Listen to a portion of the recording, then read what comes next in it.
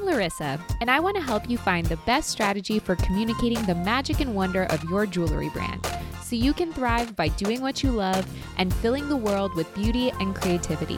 Welcome to the Joy Joya Jewelry Marketing Podcast.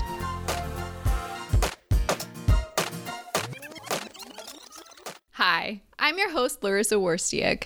Through this podcast, I aim to empower and inspire jewelry entrepreneurs and innovators so they can thrive by doing what they love. I'm passionate about digital marketing for jewelry brands, and I'm excited to share my passion with you. This is episode 98, and today we're going to be talking about a principle known as the 80-20 rule in marketing.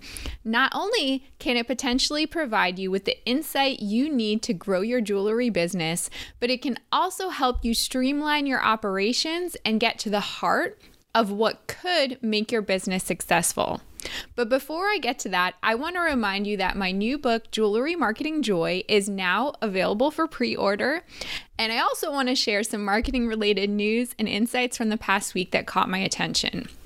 So my new book, Jewelry Marketing Joy, the first of its kind for the industry, is now available for pre-order and will be shipping October 13th. It includes more than 300 pages of comprehensive knowledge and wisdom about marketing your jewelry brand. Whether you're a beginner or you've been running your jewelry business for decades, you'll definitely benefit from the information in this book.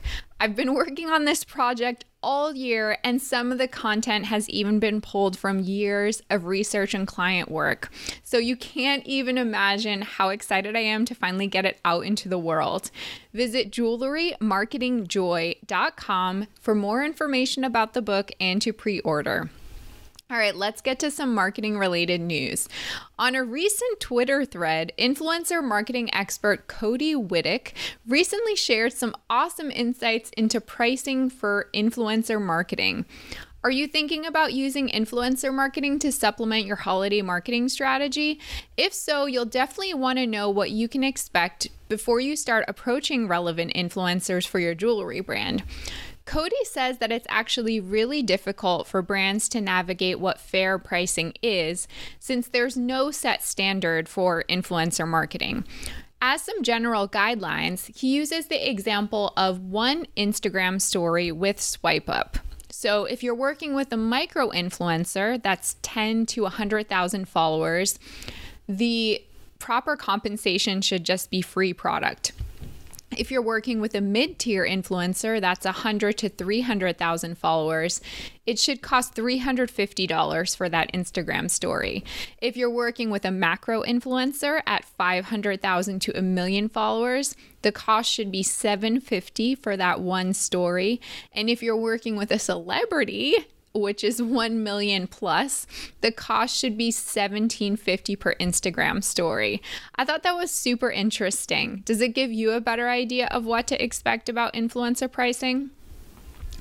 If you've been trying to do some of your own Facebook ad campaigns, then you'll definitely want to hear what Facebook ad expert Mukja of Super Spicy Media has to say about metrics. First of all, did you know that there are about 500 different metrics of your ads that you can track with Facebook Business Manager? I hope that doesn't make you feel too overwhelmed. It's definitely a lot. However, the most important metric of all, according to Mokja, is cost per result, or CPR. She says, quote, "The cost per result tells you how your campaign is performing. If cost per result is increasing, then it means your performance is dropping. Your next step should be finding the reason behind that and plugging that hole," end quote. This is a great way to diagnose problems in your Facebook ad campaigns. This year, as you can imagine, Black Friday won't be happening in the traditional sense that we're all used to. Many retailers will be limiting foot traffic in their brick and mortar stores on the day after Thanksgiving. However, according to one article from Practical E-commerce, many of those retailers are planning to launch aggressive sales much earlier than usual in order to make up for the loss. If you're currently in the process of planning your jewelry brand's holiday discounting strategy, then you may want to think about some of the unconventional ways that the traditional players will be approaching discounting. And see if you can add something unexpected to your own strategy too. Because let's face it, everything about 2020 has been completely unexpected. Why stop now? If you want to get the links to the articles I share in this segment of the podcast, you can sign up for my email newsletter by visiting joyjoya.com/sign up, and you'll get a digest with the links every time a new episode drops. Okay, now let's get to the main point of this episode, which is all about the 80-20 rule. Developed by Italian economist Vilfredo Pareto in the early 1900s, the Pareto principle, or the 80-20 rule, states that approximately 80% of the results come from 20% of the causes or efforts. While observing land ownership patterns in Italy, Pareto noticed that only about 20% of the population, the most powerful and wealthy people, owned about 80% of the land.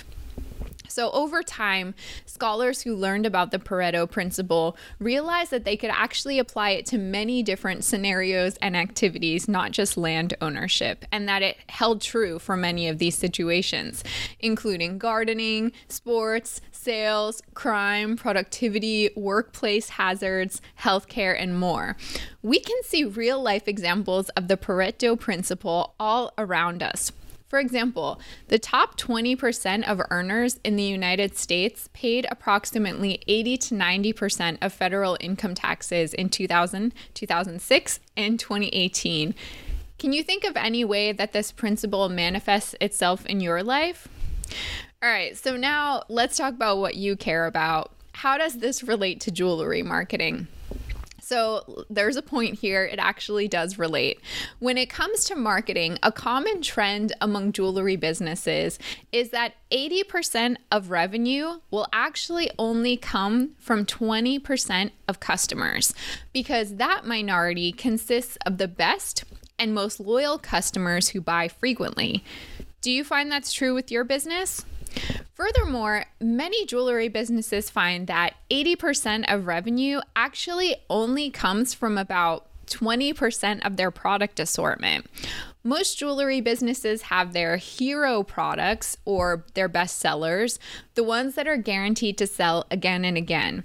As a result, those products will maintain a firm place in the product assortment. Does your jewelry brand have those tried and true customer favorites? Let's talk about using the Pareto principle to your advantage now that you know a little bit about why it relates to jewelry marketing. So, knowing these likelihoods that I just mentioned about your jewelry brand, how can you make use of this information? First, you want to identify your top customers and then decide how you can get more customers like them. You must also brainstorm ways to improve your customer service offerings so you can maintain customer loyalty and really boost the customer experience. Next, you want to identify your top selling products and not only decide how you can design and manufacture similar winning products, but also strategize about how you can price and promote those hero products accordingly so that they continue to sell on a regular basis.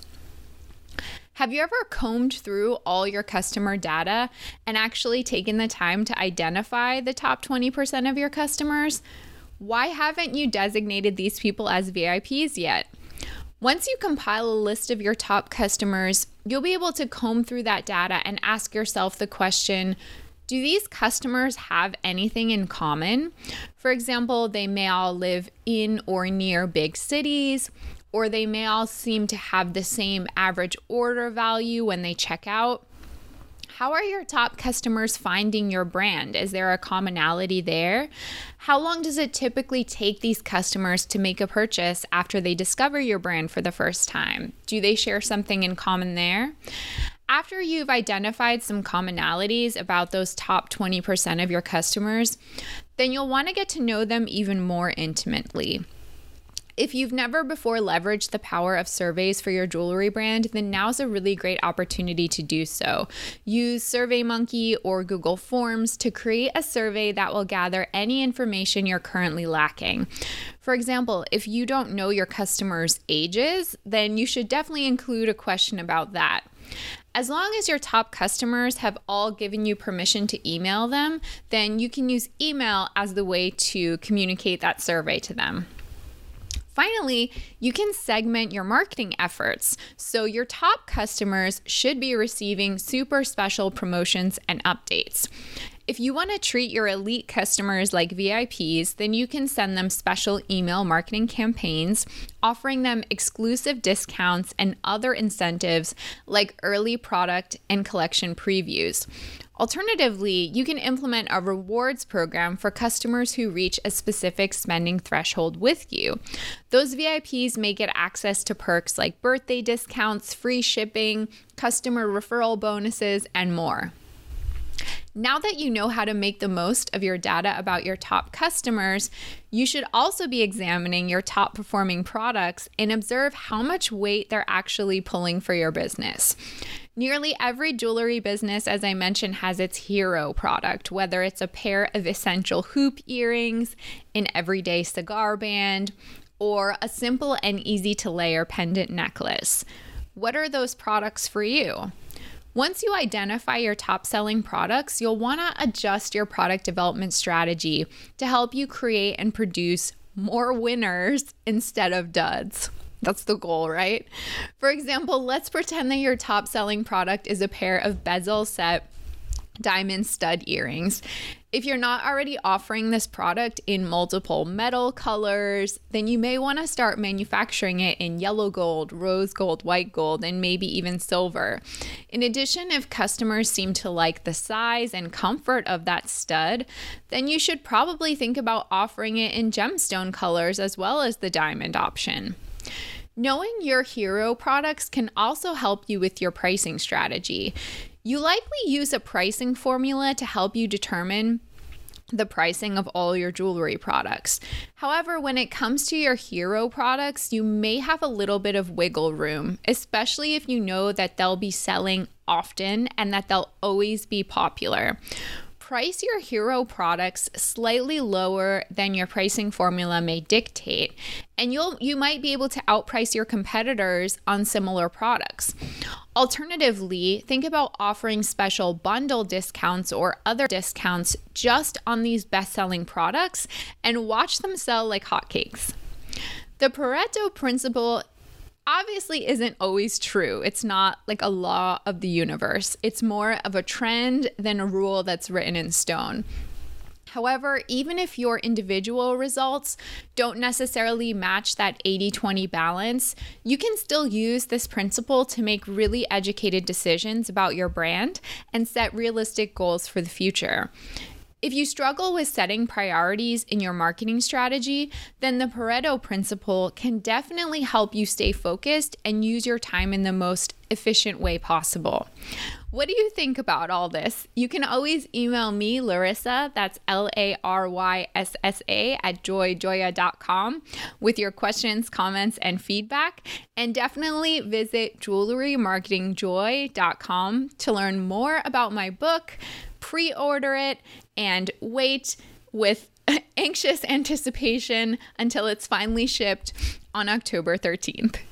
Thanks for listening. Remember to subscribe so you never miss an episode. For more information about marketing services for your jewelry brand, visit joyjoya.com, where you can download our free ebook, Proven Conversion Strategies for E-commerce Jewelry Retailers.